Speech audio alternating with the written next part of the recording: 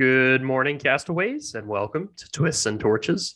My name is Cameron, and I'm your host. And today we're going to be talking about the next installment in my attempt to objectively rank the top 50 Survivor players of all time. Now, so far, we've had some ups and downs, some surprises, some fun surprises, some that are less fun, but at the same time, interesting. We've had some placements surprise. Some folks like Richard Hatch, maybe lower than people expected. Maybe people think he's going to be higher, but hey, things change all the time. But here we are. This is actually for what's going to be 30 through 21. So this is really what separates the good players, the great players, top 50 still, from the top tier players. Who's going to crack that top 25? That's what I'm interested to find out here. Now, this episode is going to be very winner heavy.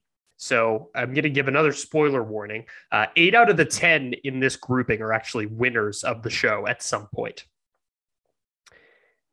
And that is sort of going to be the case for the end as well. I mean, naturally winning the game is a big boost in your direction and being a great player. Out of the top 30, it's something like 23 or 24 of them are winners at some point. But obviously all winners is very boring. Not that I selected it, but it would have been quite boring if it turned out to be all winners. I might have had to adjust the parameters there to weight the win slightly less. But at the same time, it's interesting to see who sneaks in there. And we actually have a non-winner in the top 10, if I'm not mistaken. So that should be exciting when we get there.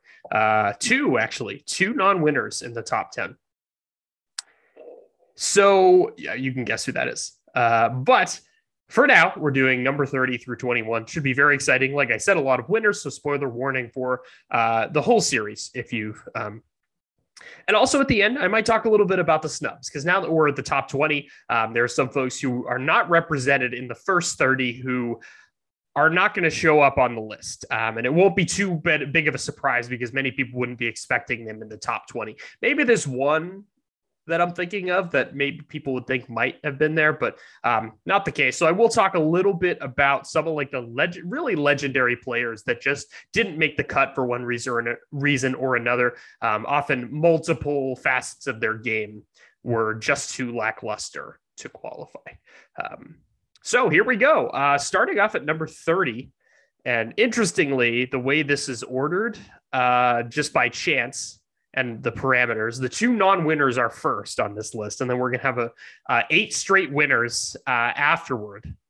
And so let's kick it off with one of the original villains in Survivor. It's a very old school player and played all the way back in the first couple of seasons, returned twice. And definitely there was mixed reactions to her appearing on the show and then reappearing. There was quite a bit of hate. And if she had played in the Twitter era, I don't think she would ever have come back. But luckily, Twitter was not a thing back in 2001. And so we were able to get Jerri Manthey back, not just once, but twice. So Jerri Manthey coming in at number 30. This is a big surprise for me. I thought if she was going to make it, it would be just barely scraping by, but here she is. So I'm pleasantly surprised. I think that Jerri has a lot more to offer than meets the eye. And I think that her game, while in Australian Outback was portrayed to be kind of one note, I think her returns showed that she had a lot more to offer, actually. So let's go through it. So, of course, on Australian Outback, she did okay. It was a mid placement where she, got a lot of hate. She got some early votes early on. She was part of the Minority Alliance. And when the tie broke with Jeff Varder being the one to go home, her group was kind of on the bottom. It's really difficult to break into that kind of Tina and Colby grouping, especially singing Fiona Apple like that won't do you any favors. She's very difficult to sing, according to Tina. But Jerri did play a half decent game. Physical wasn't really there so much. She did lose, her tribe lost a couple of challenges, and she never was able to get a individual immunity win, but she did vote for Tina at the end and made it all the way to day 27 in the jury, which was a pretty decent finish considering her alliance was on the bottom. She did get a lot of votes for her, which does not help her in this game, but this is by no means her best showing. It's really not even close. And even her All-Stars game, I would say, is actually a better representation of her. She was actually in a decent position in All-Stars. She was the victim of the famous Rob and Lex deal, where Lex was going to vote out Amber and keep Jerry, although Jerry was not his direct ally, but decided that it was time for Jerry to go. Through really no fault of her own, Lex was trying to position himself for the end game here. Him and Kathy didn't feel like they needed Jerry if they could link back up with Rob and Amber now. I don't think they were counting on Rob having so many other strong allies and not needing Lex and Kathy, especially given their friendship outside. So Lex essentially made a fielder's choice here, and it was the wrong decision in the long run, because Jerry probably would have been loyal to them. And it's possible that that All-Stars game would have shaken out differently if they could swing someone, if they have Jerry instead of Amber being there. Rob, of course, would have been out for revenge and would have been after Lex. But at the same time, Jerry might also have gone a little bit further. There's plenty of what ifs here. And of course, it's really difficult to speculate, but Jerry really wasn't in that bad of a position here. She got voted against by the Minority Alliance, including her old friend Colby, in 2 tribal councils prior to her going home. But her group of allies kind of stayed strong. She received votes from Colby and Ethan when Colby went home, and then Ethan afterwards. This is still in the anti-winners, and Colby was kind of lumped in with that coalition during All-Stars. She really was one of the first people to go out that wasn't like a huge, massive threat. So All-Stars was kind of, people purposely went after the people who had won, the runner-ups who almost won, and people like Rudy and Cesarnino early. Jerry was really the first person that was like actual game strategy, which is interesting. But she goes fairly far in All-Star. She was only 1 or 2 votes away from making jury. And like I said, had the votes gone the other way and Kathy and Lex made a different decision, she could have been riding all the way to top 6 or 5. It's entirely possible. And if her alliance won, she might have actually made final tribal, depending on how it went. So hard to falter for that. Lastly, her Heroes versus Villains game, which is most certainly her best game statistically. Her tribe won quite a few immunities early on. She was part of many of those. They had a lot of sit-outs, and Jerry was very infrequently one of those. So she was a big part of the tribal challenges. She did get votes against her at that famous double idol tribal where JT had given his idol away. Parvati played it for her and Sandra, and Jerry was the one who actually received the votes. Not that it was any fault of her own, but it still does count that they were votes against her, because the Heroes essentially tried to pick someone they didn't think they would play an idol on, and Jerry was that target. Jerry, of course, was kind of riding the middle in the pre-merge between the Boston Rob Alliance, although she did seem to be leaning that way. But once Tyson went home, then the numbers sort of seemed to be on Russell's side with coach, and that's where she went. But she did play that pre-merge very well. She voted for the most part pretty well. The vote against Parvati she cast was canceled at that Tyson votes himself out tribal. She did vote out her ally Rob, and then of course later would have those votes against her. She did win 1 individual immunity, her first ever on this season, and ultimately went all the way to the final 4, where she received those 3 votes to go home. Jerry played a good game. And in fact, if you remember, that maze final immunity was like so close between 3 people to win. I want to say it was Russell who won at the end, but Parvati and Jerry were right there. And like, had things gone a little bit differently, Jerry would have been in the final tribal. And if I'm not mistaken, several cast members said that she would have potentially received their votes had Sandra been voted out. So Jerry was that close, really, to winning Heroes versus Villains, which is one of the more difficult seasons to win of all time. So she gets a lot of credit for this. She voted correctly most of the time. Very, very solid game in a very difficult season. So that's essentially why Jerry lands here. Without Heroes versus Villains, I don't think she'd be even close or in the conversation here. But ultimately, this very strong game is statistically enough to put her at number 30. And I probably would put her considerably lower, maybe in the very low 40s. But, props to her. The numbers show that everyone knows she's an absolute legend. One of the best 3-season arcs between two players who played together 3 times with her and Colby. Just incredible. So glad to see Jerry on this list at any rate. All right, next up is our other non-winner. A shout out to my good friend AJ. This is one of his favorite players of all time and feels that he did deserve to win in his first season.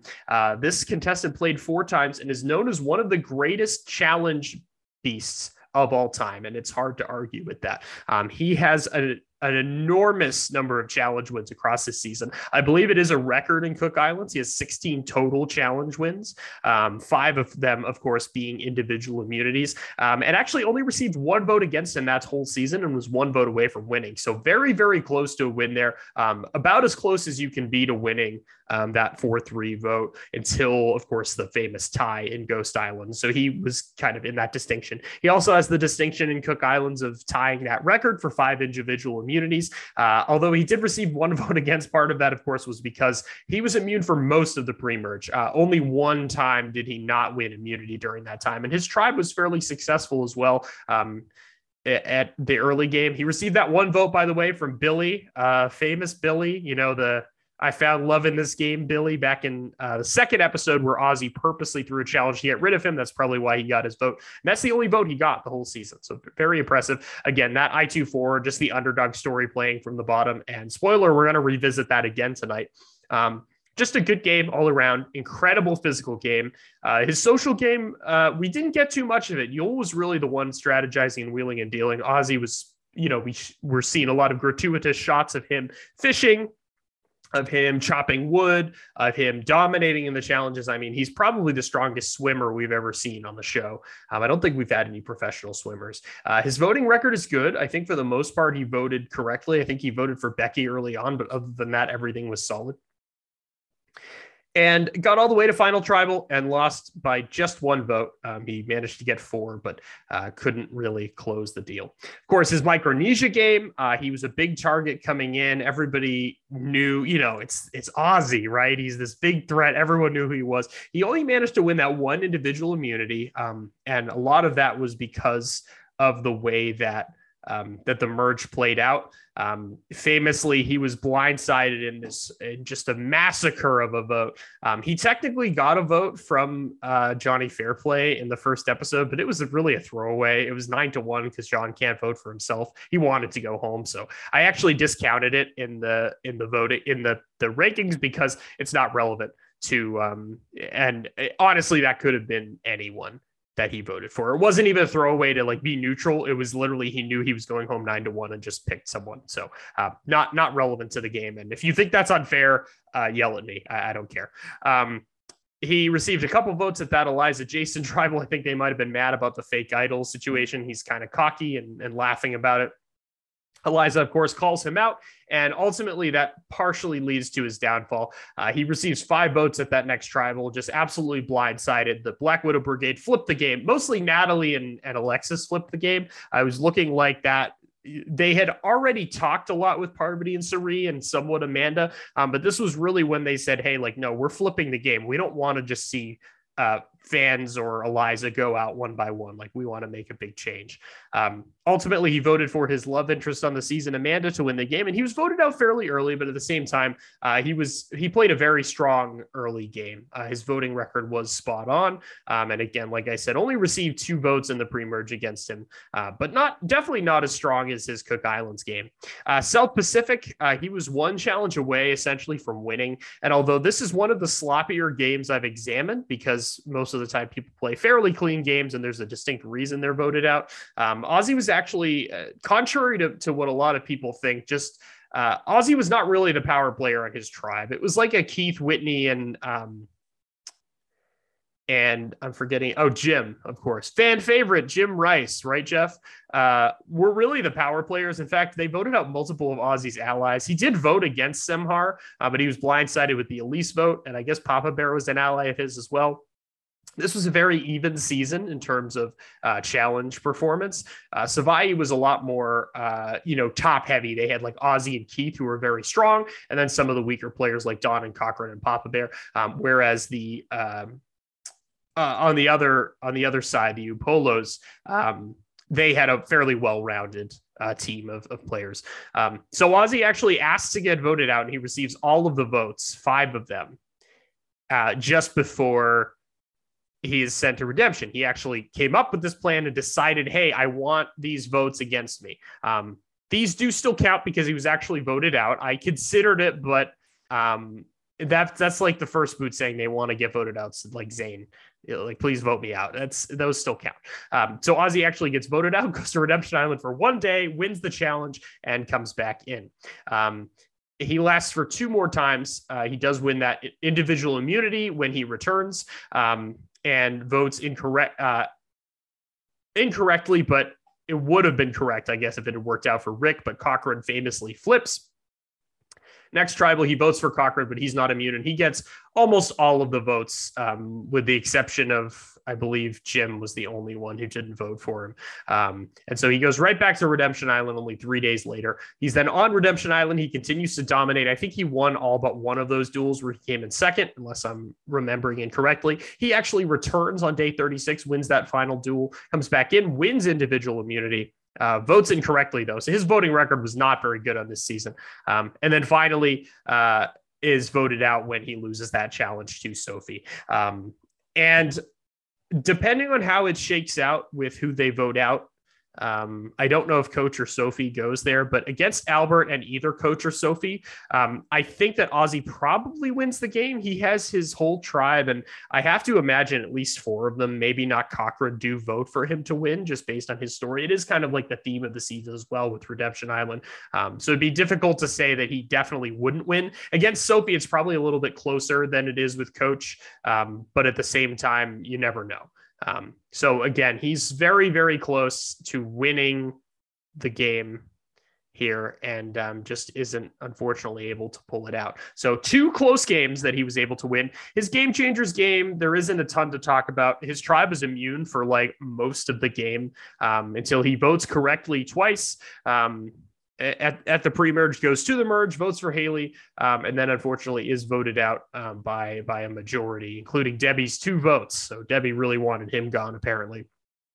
Not a great game. And even in his final confessional, he clearly says that he doesn't grasp what this game is about, and is still talking about being a provider and everything on season 34, of course, where everything was probably given to them in this kind of era. So Ozzy, I think, fundamentally doesn't understand that that's what actually wins you the game of Survivor. And as someone who went to a final tribal and was 1 vote away from winning, that's kind of surprising, but I don't really know what happens. He did vote for Brad to win, so he voted incorrectly there. Of course, don't count it against him, but voted out on day 24 on this game. So there's not a ton to talk about here. He didn't really do too much, but obviously his physical game is top tier. I believe he's the 100 in my parameters. He is the standard for physical competitors in terms of how well he performed in just about every challenge he played in. His social game certainly leaves something to be desired, and his strategic game, not always the best either. But at the same time, some of his plans have worked out. Throwing the challenge to get rid of Billy, they're unorthodox, but they work. Throwing the challenge to get rid of Billy, although his tribe ended up splitting up, it worked out for him in the end because he went pretty far. And then, of course, his plan to send himself to redemption to get rid of Christine, although Christine probably would have joined them. So socially, he didn't grasp that. But at the same time, the strategy, I mean, it worked. I mean, for the purposes of what they wanted to do.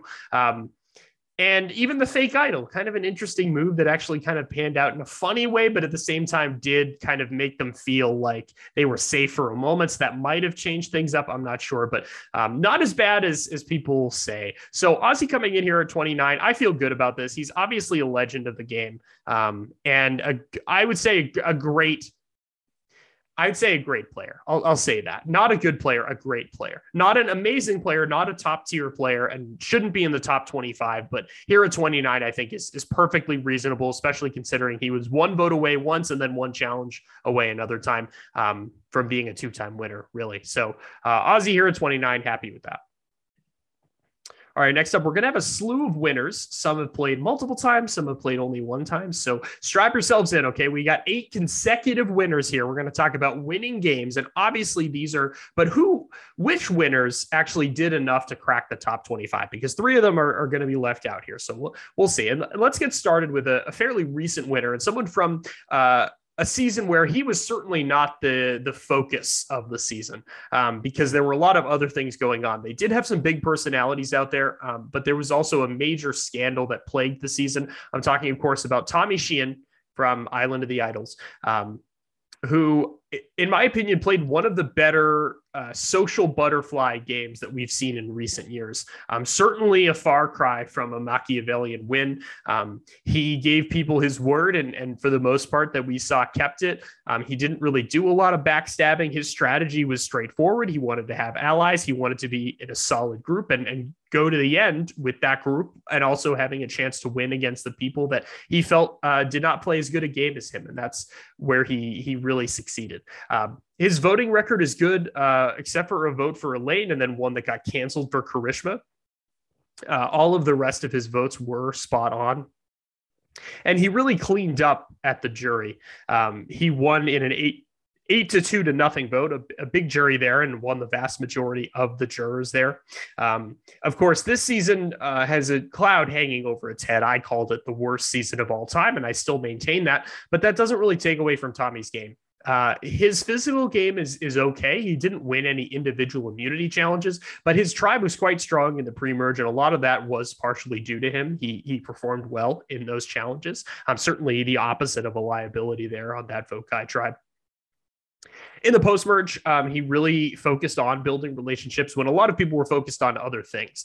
There were people who were championing social causes. There were people who, rightfully so, were focused on the incidents involving a certain contestant and the way that he was behaving himself. There were some people who were very focused on I don't know what Nora was focused on. She's kind of all over the place. Or Dean, being a misfit. And Tommy and Lauren were really running the game for most of the game. Ultimately, Laura does go home in fire making, which opens the way for Tommy to get an easy win. Had she been there, it would have been quite a bit tighter. I think Lauren would have commanded significantly more votes than Nora or Dean could. And Dean of course, had kind of a late game push, but it definitely wasn't enough. And Tommy played the game that Gavin wished he had without, of course, that big interruption. He did get 2 votes against him at the Missy Tribal. This wasn't, I believe this was the split one that was 3-2. But I may be wrong. That was where Missy and Elizabeth voted against it because Missy was going home. But really, people wanted to work with him. He didn't have any issues with anyone from what they showed us on the show. There is a good degree of mystery behind this season because so much footage and so much time was taken up by what happened. He probably had less of a winner's edit in terms of screen time than a lot of people in this era, and also just the way he played the game. It was teaching time with Tommy, which is certainly a kind of a memeable phrase, but at the same time, he really did build relationships in a very cookie cutter way, but it actually worked.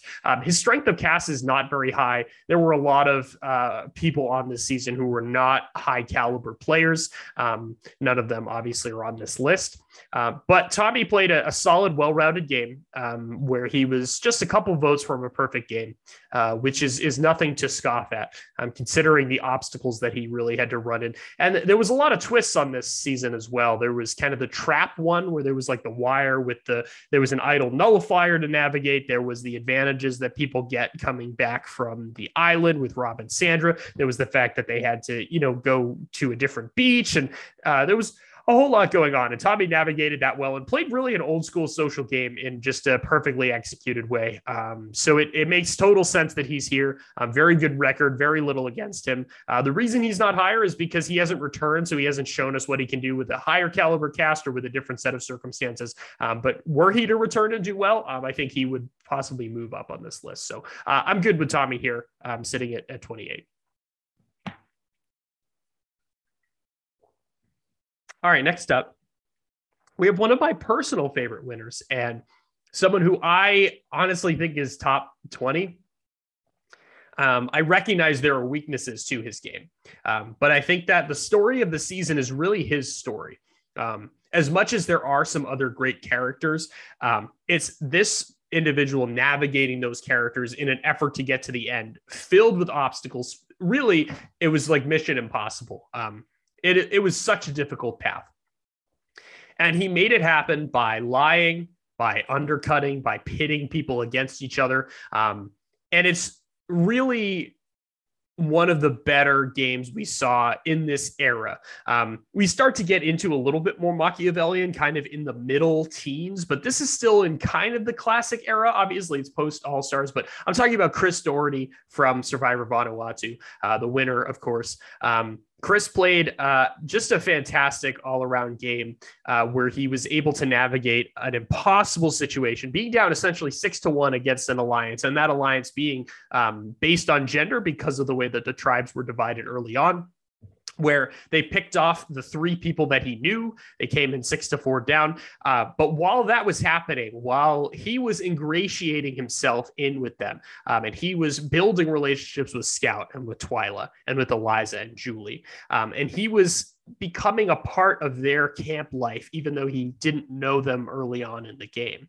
And so not only was he the last man standing, because that was kind of how it was framed. It's like, you know what, we like Chris. We want to keep Chris until the final 7, and then we can get rid of him.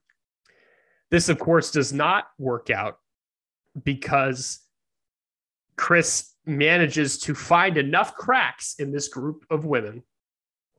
He lies just enough that it's believable, that he gets them to turn on each other thinking, oh, he's only one. You know, we can get rid of him at any time. But I think that Amy is a bigger threat. I think Leanne is a big threat. I think I want to get rid of Eliza. I'm sick of Eliza. Julie is a little bit scary to me. And he manages to prey on these weaknesses and insecurities in just such a masterful way.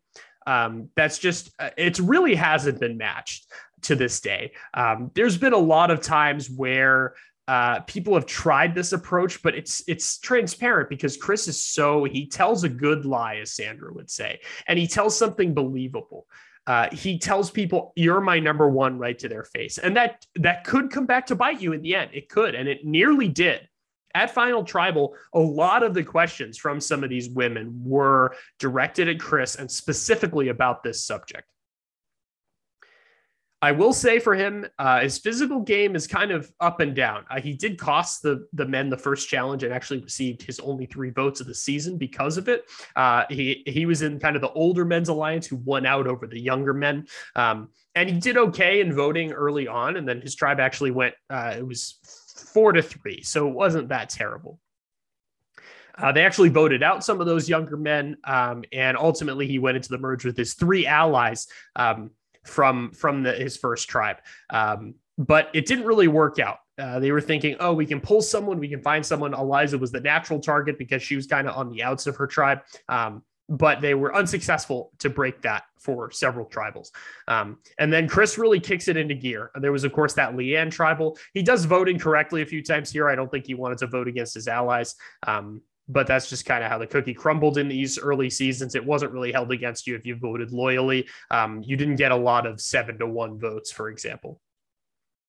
He does vote incorrectly for Eliza at a weird time. I don't know why he did that just prior to the Leanne tribal. And then finally he was able to vote Amy followed by Julie, Eliza, and Scout until he gets to the end with Twyla, who is probably the most unlikable woman of the bunch of all 6 of them. So he really, I think he knew what he was doing. He knew that Scout and Twyla were going to be his final 3. He knew that Julie and Eliza were going to be a part of the final 5. And then ultimately he would pick the one that he had a better chance of winning against, which was Scout and Twyla. Just a real cerebral game. And, you know, he's this guy with the ponytail and he's got the cut off red shirt, you know, with the sleeves cut out. And he's this kind of rednecky kind of guy. Nobody expected it, but he just really ran the gamut here. Good voting, decent voting record towards the end there. He got those 3 votes against. He actually won 3 individual immunities down the stretch, which did help him, but I don't think that he was going home anyhow. Maybe if like Twyla won, she would have taken Scout at the end. But in terms of the top at 6 and 4, where he won those pretty key immunities, 6, I would say is pretty key, but I think Amy was going home anyhow. He was able to use those immunities as leverage to get the vote he won. Ultimately, he wins 5-2 over Twyla. Surprised that Twyla got more than 1 vote. I think she was probably always getting Scout's vote. But the fact that he was able to win 5-2 is no small feat. So just a masterful early game that we've kind of seen it since. There have been some very like Tyson and Blood versus Water was very Chris-esque. But we've never really seen something exactly like this since. When you're down 6-1, sure, Russell did like a 8-4 thing, but he had allies. Chris had nobody. He had to break into those cracks himself and do all of the work. It's very hard to hold anything against him in this season because he really ran the table. And I'm kind of disappointed he's this low, but I understand that not every facet of his game was that incredible. And also only played 1 time. Unfortunately, we never got to see him back, but there's Chris. Happy he made the list. One of my personal favorite winners, and landing here at 27. All right, coming in at number 26 is another one of my favorites for different reasons, of course. And I said we were going to talk about it, the I-24 again, because here's another member. It's Mr. Yul Kwan himself, the winner of Survivor Cook Islands, who later competed on Winners at War. Yul played a really interesting game and used the idol in a way that we haven't seen since, partially because it was the super idol. But he really, forged his way forward while using the idol in a smart and strategic way. His big move, of course, was flipping Jonathan. He essentially threatened him. He was like, hey, man, like, listen, this thing can go off at any second. Look at this thing. Be my ally, and it won't happen to you. In the early game, he made fast friends. After that first tribe swap, his tribe was immune the first 2, Puka Puka. And then going into when they had the tribe swap, he made allies that were from the early starting tribes, including, that I-24. Voted out his ally Cowboy, which is a shame because I really liked Cowboy. Plan Voodoo, of course, is still used to this day. So shout out to the OG Cowboy. They won a couple of immunities. There was the famous bottle twist where the other group had to vote 2 people out. And then we finally get to the merge where Nate goes home and Yul really just takes control of the game here. Although he received 4 votes, he managed to sway Jonathan. And so they were able to go 5-4 and just essentially pick off the rest of them. Candace, followed by Jonathan. I believe Parvati was immune there. And then he had promised Adam, and this is another move that is really defining for this game, in addition to the Jonathan one, is he said, Adam, I will take you will get voted out last of the opposite alliance. This is a pagonging, which again, we don't see too often, but this was a pretty standard practice at the time of just kind of these 4 running the table. And he kept his word. Essentially, he voted out Adam last, and even though Adam voted for him there, so he gets a total of 5 votes throughout the game, still got his jury vote at the end, and that was enough to beat Ozzy. It was 5-4. So very very hard to top that. Just some really cerebral and strategic moves there down the stretch, and he manages to get 5 of those jury votes. Interestingly, he doesn't get his original tribe member Becky's vote. She does vote for Ozzy, but he gets Jonathan's vote, as well as Adam's, who he promised to. But his voting record's pretty good. For the most part, he gets it right for most of the... Actually, I don't think he voted wrong once. Very impressive there as well. Of course, he is the sole survivor. And although he barely won, essentially, like I discussed, Ozzy was one vote away. He did manage to. Oh, I'm sorry. It was this was the final three. I'm still in old school era. Becky couldn't vote because she was sitting next to him and got no votes after that embarrassing fire making. But regardless, it was a good game, a good solid game. His physical game was fine. He probably would have won at least a couple of immunities. I think he was second or third to Ozzy or Adam a few times, but he played against, again, the best physical competitor the game's ever seen. So it's really hard to gauge there, but he was in there in some of the challenges. So that's his Cook Islands game. Again, that's most of this. His Winners at War game was not super special. He did go to a few tribals and voted correctly before ultimately he was voted out by the Michelle Wendell Alliance when they pulled in Nick just before, it started. This was when everything just went to hell and we started getting legend after legend go home. It was like Parv, Sandra, Rob, and Yule, like all in a row. It was disastrous to the fan base, but good for the game, I think, ultimately. So he voted incorrectly there, of course. He was then on the edge where he was hopefully a fun presence. And it was nice to see him with his family during the family visit. So not too much to write about there, but it's hard to count Winners at War against anyone just because the caliber of players is so high. And he was really at a disadvantage, especially when the old schoolers started going out and he was one of the only few left. But I think he had a shot. If he had survived a little bit further, maybe he could have done better. But lots of twists on that season as well. So I don't blame him all that much. He did vote for Tony as well, which was the correct vote at the end. So happy to see Yule here. Doesn't quite crack top 25, but at the same time, he's on the list, and that in itself is an accomplishment. So kudos to Yule. I doubt we'll ever see him again on our screens, but we got to see him one more time, and that's an absolute plus for me. All right, finally, what everybody's been waiting for. Here we are in the top half of this week's episode. And now we're into the top 25. This is really just the best of the best. To be a top 25 Survivor player of like 800 players is exceedingly difficult. It's not guaranteed if you win the game. It's not even guaranteed if you win the game well. Yule and Chris and Tommy won the game well, and they just not enough well-roundedness in their game to crack this list. But you know who is well-rounded, and frankly one of the most well-rounded players and winners, I think, subjectively, that I know, is season 3's winner, Africa's Ethan Zohn. Played a fantastic bang-up game in Africa that was hard to match. I don't think anyone really got close to it until Chris, really. And then, of course, Tom immediately following. So that was also a fantastic game. But Ethan here, he gets 0 votes against him the entire time and won in a 5-2 vote to become the sole survivor. That is very impressive, especially this early in the game. He's this likable kid from Massachusetts, finds himself in a power alliance, and one of the only men's power alliance we've ever really had with more than 2 people, with Lex and Tom. They had some kind of other tangential allies as well. But he, unlike Lex and sort of unlike Tom, he got along really well with the other side. He got along with Kim. He got along with T-Bird.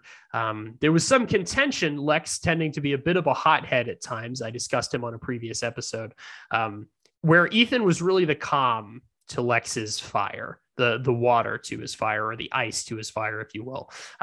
But he was just a likable kid. His physical game was very good. His tribe went 3-3, which is decent. But he did win a single individual immunity, which is good. His voting record, very solid. If I'm not mistaken, he was correct on every single vote, except for the last one. Obviously, he could not vote because he did not win the final immunity. And he was so likable that the person that took him basically handed him $1 million check, which you'd think would count against him, but actually it's kind of like JT, where people were rooting for him. It makes his game easier, but also it's just testament to how good of a player they are. And he wins 5-2. Obviously Lex would have won there. Interviews say if Kim had taken him, but she takes Ethan. He has some great moments in this game. Obviously going on that famous reward with the goat, playing soccer with some kids. He seems like a great human being. I've never met him. He's from Massachusetts, but I've never had the pleasure of meeting him. I hope I do someday because he seems like a really a great person. He has, of course, his charity. He was on Amazing Race. I can't say everybody loves Ethan. I think when my mother found out that Ethan was coming back, she just screamed for joy. He was one of her favorites way back in 2002. And I can see why. Of course, he's an audience favorite, but also a player's favorite. Everybody liked him. Everybody wanted to work with him. And this is an era of the game where that was pretty rare. A lot of the times, kind of the reality TV conflict came out, especially Australian Outback. I talked about the Jerry and Tina with the Fiona Apple thing, which is kind of funny. But yeah, Ethan, old school winner.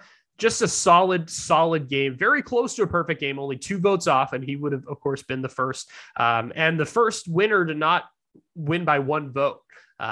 So he kind of separated himself from the pack in that way. And actually, I think the next 3 or the next 2 also only won by 1 vote. Actually, I have to check on Vesepia's winning, how she won by. I think hers was also 4-3. Yeah, so if I'm not mistaken, he was the only one that was not 4-3 in the first 5 seasons, which is pretty notable. People voted, I think, more with their hearts at that point. So, but let's talk a little bit about his Winners at War game. He did get voted. Oh, I'm sorry. Of course, he was on All Stars too. Whoops. He was part of the target of the anti-winner sentiment. I believe he was the last winner alive when ultimately the Lex and Kathy, there was that heartbreaking scene where him and Lex were in the woods and Lex basically says, "Hey buddy, like, I'm sorry, I'm keeping Jerry." And it was one of those things where it was so interesting that he agonized over voting his friend out for strategy, right? And keeping Jerry, and then voted Jerry out for a different friend, then was betrayed by that friend. A lot of people do point that out when they talk about Lex in that famous All-Stars move, where he was so mad at Boston Rob, and even Boston Rob lost the game because of it when he was kind of a hypocrite. But yeah, he was one of the last. He actually was the only winner, I think, to survive multiple tribals.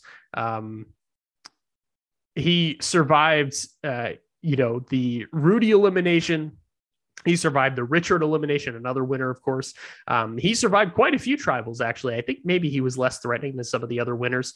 He didn't want to vote against Tina, I believe, the first time for obvious reasons. And his physical game was not too strong in the season, but not that notable. Lastly, Winners at War. Again, Africa is the majority of his points here. Winners at War, he got, of course, voted out pretty early on day 9, was on the edge the rest of the time. We had some great scenes with him, and he actually voted incorrectly for the winner, which is interesting. He voted for Natalie. But he was on the edge for a long time, 26 days. And obviously wasn't able to return, but it was great to see him again and hear his story. And he never thought he was going to live again, never mind play Survivor. And of course, that doesn't give him any points, but just wanted to point it out. Great to watch, and so nice to have him back on the show. He did get voted out, unfortunately, pretty early as part of that old school package, but it's hard to count that against him, really. I think had it not been for his returns, he probably would have been higher, maybe in like the top 20 even. That one really dominating Africa game, which I think people forget because it was so early on. And although Winners at War doesn't count against him too much, and even All-Stars, it's not enough to put him super high, but still top 25 is a fantastic finish. Again, 1 incredible game, 2 returns that were not easy. The deck was stacked against him, but yeah, I'm very happy with this placement. I might not have put him here myself, but I'm glad to know that the cards are correct here. All right, next up, coming in at number 24, we're continuing our trend of old school winners. Very old school grouping here. Everyone on this list appeared before season 15, except 2 of them. And 1 is yet to come, of course. So interesting. Old school and winners kind of in this grouping. I mean, I guess it makes sense if you think about the way the game's played now. And you have some of the superstars, the top 10 are going to have played throughout multiple eras, oftentimes. And the bottom ones, they had more opportunity maybe early on in the game, but I don't know. I'm just spitballing, but let's get to it. It's actually the winner that predates Ethan, and that's Tina Wesson from Australian Outback. We talked about her a little bit. We talked about Jerry, but I just wanted to touch on Tina because she had 2 good games. One really good game where she won, and then one game where she was pretty close to having a shot at the end. And then we don't talk about All-Star. She was voted out first. So let's just get All-Stars out of the way. It was anti-winner sentiment. She had no chance. And her and Ethan were on the bottom, along kind of with Rudy. And that tribe was never keeping her for very long. So unfortunately, Tina's All-Stars game was cut very short. She was actually the first one out. But let's talk about her good games. Okay. So let's start with Australian Outback. I talked about it a little bit, but her voting record, very solid. She was correct, I believe, every single vote, similar to how Ethan was. Which is kind of a landmark of old school seasons. If you win, your voting record's usually pretty good. She received no votes against her for the entire time, which in and of itself is very impressive. She only won 4-3. So, but again, not too far off from a perfect game, especially early on in the season. Her physical game was not terribly exciting. She didn't manage to win any individual immunities, and her tribe was usually the one that was losing these early tribal immunity challenges. So she does kind of lose points there. Not the strongest physical competitor, and she actually was not. She really wasn't that old in her first season. If I'm not mistaken, she was like 40-ish. Yeah, okay. So fair enough. She wasn't the youngest, but not like she was on Blood vs. Water. And interestingly, that was a better physical performance. But her voting record's very good. Her strategy was good. The flip on Mitchell is a really legendary move. And part of the reason why they changed the rules so that they can't talk as they're traveling to tribal council. Tina, an icon, a queen, she pioneered that. Her kind of sharp-tongued Southern woman, Southern, mom, where she's, even when she's, being kind of rude or like not berating you, but, tongue-in-cheek thing, she still does it with a smile and a twang in her voice. And you're like, oh, this is a nice lady. So when she tells Jerry that Fiona Apple is difficult to sing, yes, she's being condescending and rude, but everyone's like, yeah, Tina, I think you're right. Of course, America loved Tina. But ultimately, she wins, and I think this is what holds her back a little bit. She wins because she got taken when she should not have. Colby even admits he knew it was the wrong choice. But Colby takes Tina because he wants to beat the best. He knew for sure that he would beat Keith. In fact, he got 3 votes. He only needed 1 more vote, and of Jerry, Elizabeth, Alicia, or Tina herself. And I have no doubt that he would have gotten at least that. He might have even gotten them all. But Tina gets taken. Colby makes a huge mistake, Woo level mistake, but he does it for honor. And that's who Colby is. So it makes sense. It's still old school. And so that does count against her a little bit. And the fact she only gets 4 votes, but she does return and also has a very strong returning game on Blood vs. Water. So that's what really sets her apart. And despite her win being good, it was not incredible. Her tribe, the favorites, won a lot of immunities early on. Once again, her voting record's spot on, except for the time she was voted out, or I believe once had an idol cancel her vote. She was pretty solid in terms of her voting record and got all the other ones right. Going out there with her daughter, which was kind of a liability. Not that there's anything wrong with Katie, but I don't think she really wanted to be there. There's lots of jokes that Tina essentially dragged her onto the season, which I don't think is entirely true, but at the same time, it's pretty funny. Katie was not super strong in strategy or challenges. It was the opposite of the Laura Moret and Sierra situation, where Tina was really the one that was driving the boat there. She was in the kind of the Aris alliance, and she was wrong on that RS vote, but which Tyson essentially took over the game, grabbed some of the loved ones. I think I said favorites earlier. I just kind of, it's kind of a fans versus favorites season, right? A little bit. And so Tyson essentially pulled in a bunch of the people from the loved ones, like Caleb, Sierra, and Hayden, and was able to dethrone King Aris, and Tina was kind of his second in command after Vetus. So, they went 1, 2, 3. she goes to Redemption Island, where she actually competed against some of these very strong. I mean, Aris is no slouch. I have Aris very high in physical. I did evaluate him, of course, as a winner for this list. I have him very high in physical competitiveness. Although he lost a lot of challenges to Terry, he was right there. And Terry is, a 98 or something like that.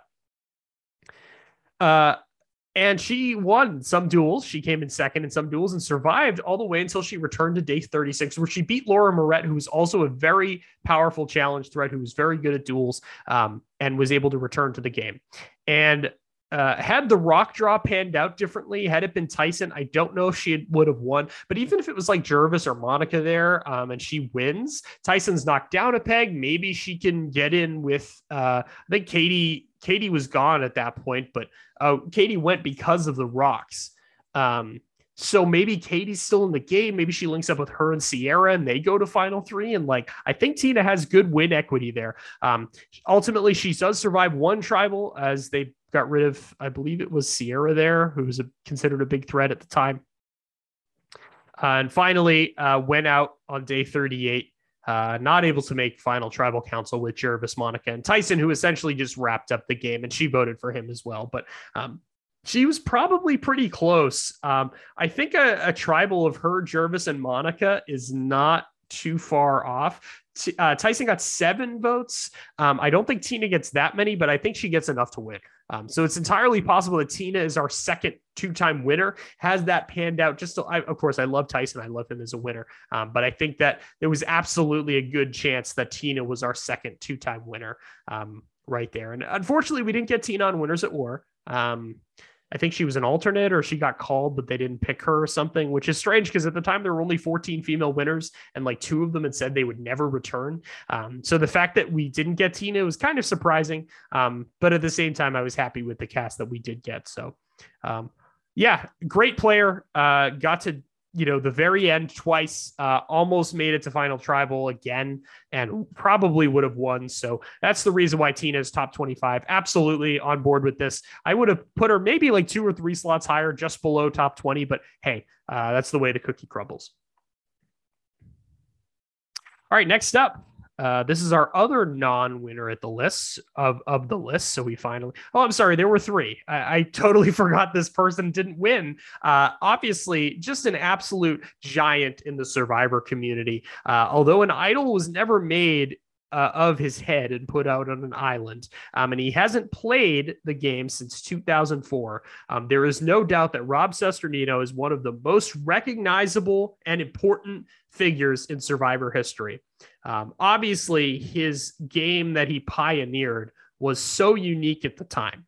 Coming off of Thailand, where we had the Iceman, just a total Machiavellian just domination, we got a different side of that game with a kind of a flip-flopping, floating strategy, to use a term from Big Brother. Not coasting, very different. Floating, where he was really, even though he pissed people off on both sides, he presented a good reason to work with him, a good reason to vote someone out. And so Rob Cesternino's first game is one of the most important lessons I think that Survivor players can learn. Obviously, with a very twist-heavy and swap-heavy game, it's hard to replicate something like that, even in a post-merge when you merge with 12 people. But at a time where the merge was only, 9 folks or 8 folks, really was a brilliant strategy. A few people kind of tried to replicate it, but it never really panned out. He was the original, and although the exact strategy can't be matched again, I don't think, definitely there are lessons to be learned from it. His All-Stars game, I'll just get it out of the way. He didn't have a chance. He was part of the kind of the winners group. Although his tribe won the first 2 immunities, he was the first victim, really, of Rob and Amber's alliance, along with, of course, Alicia and Tom.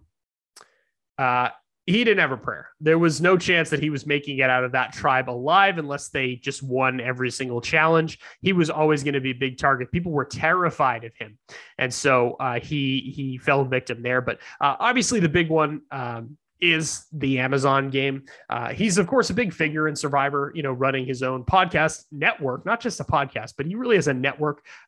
He covers, of course, Survivor and Big Brother, and I think sometimes does variety things, but his whole network covers like a vast portion of reality TV. Almost all modern reality TV is covered by Art. Rob has a podcast, of course.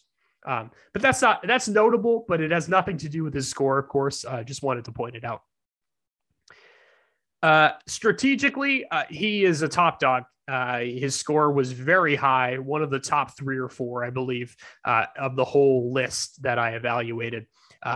Just a brilliant floating strategy where everybody thought they were working with him. He had his GOAT, and this was really the first time this kind of GOAT strategy was used. You can make an argument for Clay, but the fact that Clay got 3 votes kind of discounts that. But he had someone who he didn't think was going to get any votes in Matthew, who was very loyal to him, very not adept at the game at all. There was no chance that Matthew was going to get to the end on his own. And really people were frightened of him. There was some like creepy montages of him like sharpening a machete. Rob, of course, was very known for cracking one-liners, which today wouldn't go over so well on the Twitterverse. Some of the stuff he said about like women and even some of the other members of his trial, like Matthew being a serial killer, probably wouldn't go as well now, but they were funny at the time. It obviously always done in like a jovial manner. So that's what he is known for. But at the same time, for the hardcore community, his strategy is one that's hard to emulate. He not effortlessly, but just successfully jumped the line between working with 2 different factions. Like he would vote out Dina, but then he would jump with the girls and he would jump and go against Jenna and Heidi and vote out Alex. And then he would go back with them and say, hey, it's time to get out Christy. Christy says she's the swing vote. Then he'd go back and vote out Heidi. And then Jenna was amused, so he voted out Butch. And he just like kind of rode the line between this for the entire post-merge, which is just a really impressive series of events. His Amazon game is a masterclass. And although he didn't win, they asked at the reunion, so this is well known that he would have won. And even Heidi asked about it, asked the other players, Jenna and Matthew sitting at Final Tribal, who should be there, and he was the answer. Just an incredible game, and he just misses out and can't beat Jenna in Final Immunity, and unfortunately loses. Although his physical game wasn't too bad. He won an individual immunity. His tribe was really not too bad. And he wasn't the strongest guy out there, but he did pretty well in puzzles and things like that. He did receive 4 votes total, 2 and then 1 before he was voted out. Heidi and Jenna were mad and voted for him, even though, sorry, Heidi, you're going home. And then, of course, Jenna voted for him to go home at the final 3. Shame that he didn't win, but I think it's a lesson that these kind of fallen angels are oftentimes the best players, the people who just can't quite make Final Tribal. Obviously, he belongs here. No question about it. This is the right spot for Rob. Happy to see him here, even though he did not win. All right, continuing the winner trend here, coming in at number 22. Is another old school winner from the same era. This is very, very common for this group, of course. And that's going to be Vecepia Towery from Survivor Marquesas. One of them, just two big things that she's notable for. In the middle of a reward challenge, she pointed out to essentially who was 5 and 6 in an alliance that they were 5 and 6. And gave them an opportunity to become at least 4th and 5th, if not higher. And they took it. This had never happened before. It had always been, hey, my tribe came in with numbers. We're going to vote you out unless you win immunity. Or, hey, we formed kind of a group in the merge and we're going to vote out this other group. Never was there a complete capsition of the game. I don't think that's a word, but we're going to roll with it. Where the Rotu 4 just got destroyed and cocky John Carroll thought I have this game wrapped up, and Vecepia said, nope, that is not happening. Although she only got 2 votes against her the entire time. This was kind of like a revenge vote after the 3. This was the 3rd of the 4 to go. She did win 2 individual immunities as well, and 1 in a 4-3 vote. The second big move that she's attributed with is that her luxury item was actually a notebook. She was using it to write down some individual facts that she was told about her tribe mates, and she would study it during the day. People don't often think about this on Survivor, but when you're done gathering firewood and fishing and strategizing and going to the water well, there's not a whole lot to do. You kind of sit around, you save your energy. And what she did was she studied, she wrote things down, and she used that knowledge in what she knew to be a trivia challenge at the Final Four immunity, which she won. And that was, of course, when they went to rocks for the first time and Pascal drew the wrong rock and went home, which really won her the game because the next tribal, Kathy, who was her biggest win equity threat at that point, was the one that went home. Just a really great game overall. But a lot of the stuff that she did was very old school. And although not interesting now, flipping 2 people on the bottom of 6 to your group of 3 so that you make a 5 is not all that interesting today, but at the time it was groundbreaking. And obviously the luxury items, it's not as relevant anymore. And I don't think you're allowed to bring a notebook. I guess you could write in the Bible, but that's taboo. And the trivia thing is no longer part of the game. So these things were very much a relic of the era and of the season. Her voting record was okay. She voted incorrectly like 2 or 3 times, but for the most part was pretty spot on. Just a solid game, a good winning game, especially in the old school, and definitely a pioneer. And I firmly believe that she belongs here. Her challenge game as well was good. So she won 1 immunity plus the one where she earned because of her studying and her luxury item trickery. So very good game from Vezeppia. Happy to see her here. She absolutely deserves this spot at number 22. All right. And last up, we have one more winner who's just outside the top 20, just doesn't crack it. And I was really hoping I knew this person from what I know was going to be on the border, on the edge. No, they're not from Edge of Extinction. That's not a hint. They did go to Edge of Extinction, though, on Winners at War.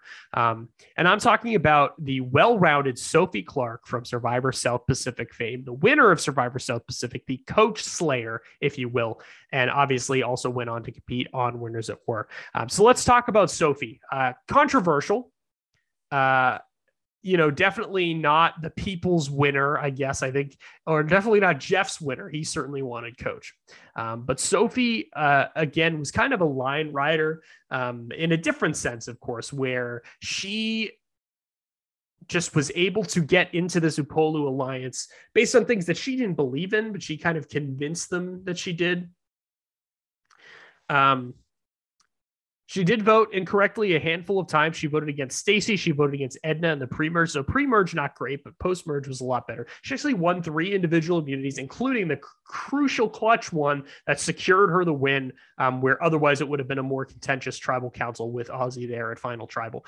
One of the best Final Tribal performances I think we've ever had. She gets definitely major props for that, to really run circles around coach. She was staying quiet through a lot of the game, underplaying her intelligence, underplaying her physical ability. She kind of lost that sense when she's screaming at Albert about the puzzle pieces. Albert, pick up my stack. Drop your stack. But for most of the game, she was definitely very much like, hey, like I'm the 23-year-old student. I just graduated. You don't need to worry about me. She gets in good with this solid group, including coach. And is able to pull out the win in a difficult circumstance. I think that South Pacific actually had a pretty high standard of players. Even though they kind of made Savai look dumb, I don't think that they were. I think that especially like Jim and Keith and Whitney were better players than we give them credit for a lot of the time. She does get a couple of votes against her down the stretch from Brandon and Albert when they voted out Brandon, and then Ozzy and Rick at the Rick Tribal when Rick, of course, gets betrayed by the family. And again, won that crucial immunity and managed to get 6 votes to win 6-3-0 over Coach and Albert, respectively. I know she's not the most popular winner, especially the circumstances, but there's no denying how strong her South Pacific game was. Very difficult circumstance, having a returning player just chucked on your tribe, and at that, a really polarizing one. But she recognized the power of Coach and was able to kind of glom onto him in a smart way. And she was able to prove through Final Tribal that, hey, like this was my game. I took Coach with me. Coach didn't take me. She was not going to have a Natalie Tenerelli situation. She knew what she wanted to do, and she did it successfully. This is, of course, a game where Aussie, the greatest challenge beast in history, comes back twice from Redemption Island, and she managed to beat him at Final Four. I mean, got to give her props for that. Great physical game, good social game, great strategic game. There's no denying, just an incredible, well-rounded win that she deserves. And that alone would probably get her a spot on this list. Her Winners at War game was okay. Her voting record is a little wonky. She was incorrect about Kim. Does manage to get Rob out of the game, which obviously is always, he's a legend. He's a very threatening and imposing presence, always notable. She gets an idol canceled, a vote canceled when she votes for Denise. She got several votes as well on that Jeremy tribal from kind of the Tony, Michelle, Jeremy, Nick group. She was on the other side of that, but she was, oh, I'm sorry. That's the one where she went home. Whoops. There was, of course, the dice debacle that sent everyone into a frenzy. And that part of Winners at War was very complex, with Tony kind of bouncing back and forth a little. Sarah being like, Tony, what the hell? You voted out my ally with an idol in her pocket. She goes to the edge and isn't able to come back, but does vote for Tony in the end. I think that she was playing a really solid game in Winners at War before her blindside. Had she survived that tribal and held on to the idol, I think it's possible she makes a deep run with Sarah. I think that she kind of replaces Tony in that grouping, and probably instead of like Michelle going further, it's someone like maybe Kim, although Kim's quite threatening. Things could have gone a lot differently had that tribal gone differently, but Tony picked his time. He pulled the trigger against Sarah's wishes, mind you, and she got bested there. And that's why, I mean, this isn't a spoiler. Tony is going to be on this list, and he hasn't been yet. So he is obviously higher than Sophie here.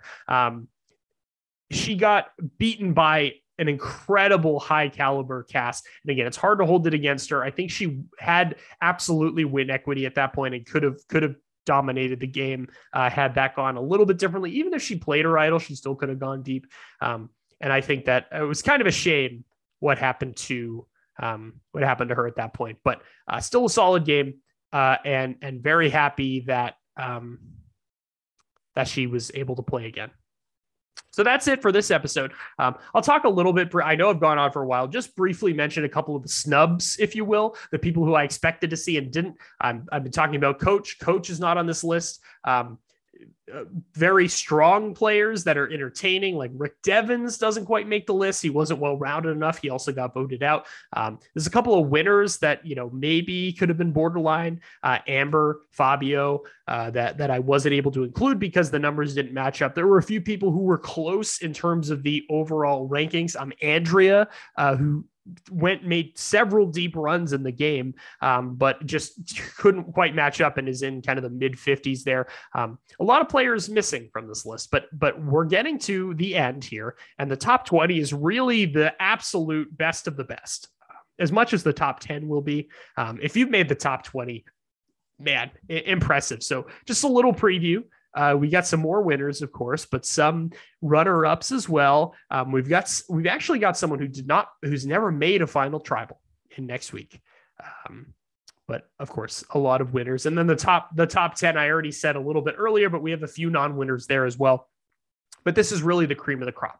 You have to have played just spectacular Survivor games to be in this category. And of course, everyone on the first 3 episodes is as well, but this is just another level. And so I'm excited to talk about these folks next week. But in the meantime, thanks so much for listening. Please feel free, if you enjoy the podcast, subscribe just to support us wherever you listen to podcasts.